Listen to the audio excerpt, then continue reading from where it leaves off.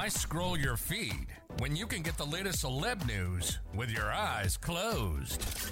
Here's fresh intelligence first to start your day. For those that have followed the bizarre Murdaugh family murders case, a day that many never thought would happen occurred in court on Thursday when double murder suspect Alex Murdaugh took the stand. The once prominent South Carolina attorney was emotional as he pleaded, "I didn't shoot my wife or my son," RadarOnline.com has learned.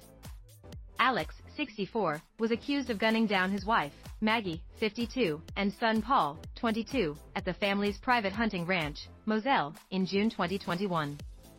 The prosecution claimed that Alex killed his family in cold blood to deflect the financial crimes he was accused of.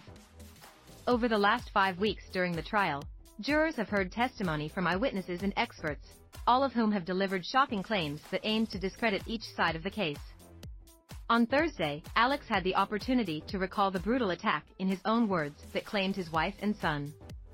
Testimony began with Alex answering questions from his defense lawyers. "I didn't shoot my wife or my son anytime ever," Alex bluntly told the courthouse. While the fourth-generation attorney denying he killed Maggie or Paul wasn't shocking, Alex admitted that he lied to authorities about the case in a distressing revelation. Alex looked tense on the stand as he rocked back and forth, shaking his head at questions and taking long pauses before he delivered careful answers. The father doubled down on his innocence and insisted that he would never intentionally do anything to hurt his family as he continued to refer to his late son as by his nickname, Paw. As RadarOnline.com reported, the former lawyer's son had confronted him about a bag of pills Maggie found before her death. The prosecution introduced a voicemail that Paul left Alex, during which his son said he needed to speak with him about the prescription pills.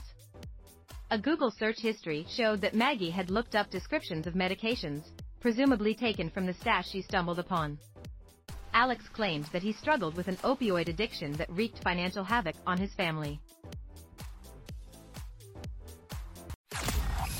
Now, don't you feel smarter? For more fresh intelligence, visit RadarOnline.com and hit subscribe.